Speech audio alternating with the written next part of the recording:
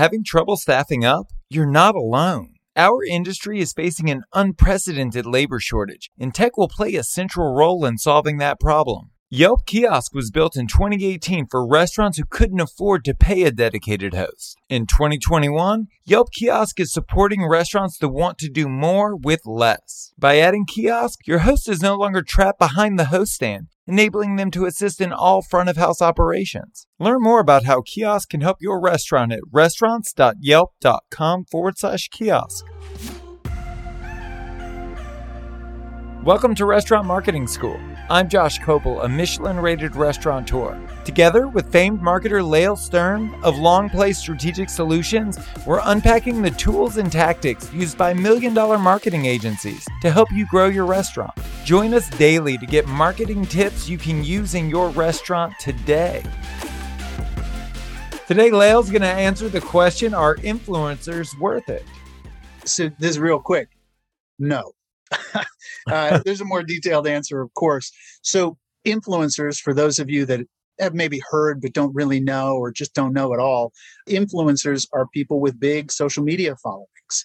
If you think about like a celebrity endorsement, there's a whole industry around influencers and getting them to use that influence in order to promote your restaurant, your business, whatever it is you're trying to sell. So the longer answer is, sure, some influencers are worth it. If you can get a real celebrity to come in and eat at your restaurant and post to Instagram about what a great time they've had there, that's going to reap serious rewards.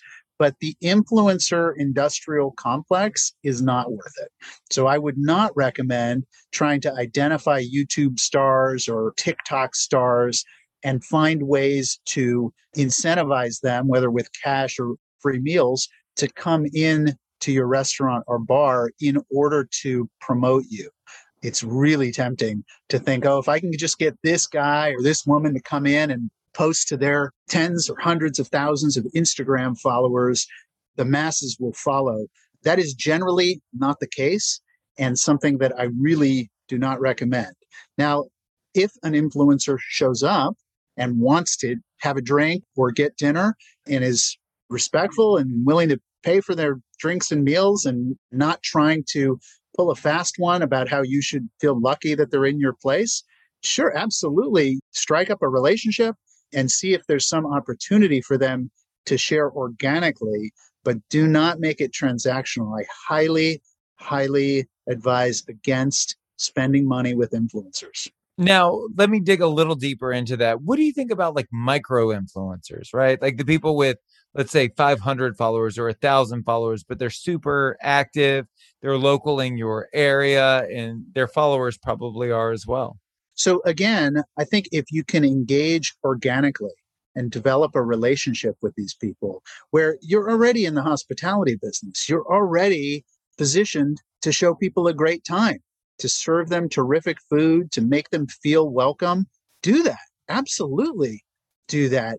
But when an influencer asks you to pay them or make some sort of an accommodation, now, look, I'm not saying don't offer them a free drink every once in a while. That's fine. But there shouldn't be an expectation that because they're an influencer, they're going to eat or drink for free. And honestly, there are stories out there of people who have turned the influencer thing on its head, where they've gone really aggressively against influencers. They've been outspoken about, we will not work with influencers. And the influencers got so aggravated by that statement that they actually raged against the bar and restaurant that was doing this. And the bar and restaurant reaped all sorts of rewards from there's no bad press, right? So these people were making a scene about how terrible they were being treated. And the general follower population said, oh, well, that's pretty cool. It's pretty cool that that restaurant told the influencer to go screw, and we're going to go check them out.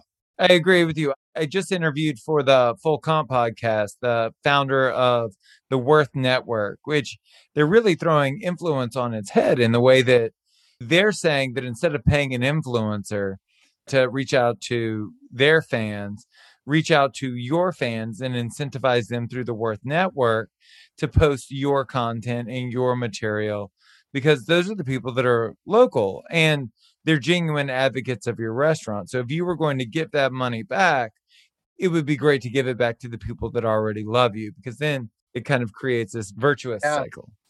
To some extent, it's the same business that everybody's already in. If you go in and have a great experience at a restaurant, you're going to go home and tell 3 friends. And the next time you're going to say, hey, why don't we go to that restaurant where we had a great time? So that makes you an influencer. That makes everyone an influencer. But they're not selling influence. If you want to hear previous episodes or check out our other content, go to restaurants.yelp.com/marketing school. Thank you so much for listening to the show. You can subscribe wherever you get your podcasts. While you're there, please leave us a review. I'm Josh Kopel, and you've been listening to Restaurant Marketing School.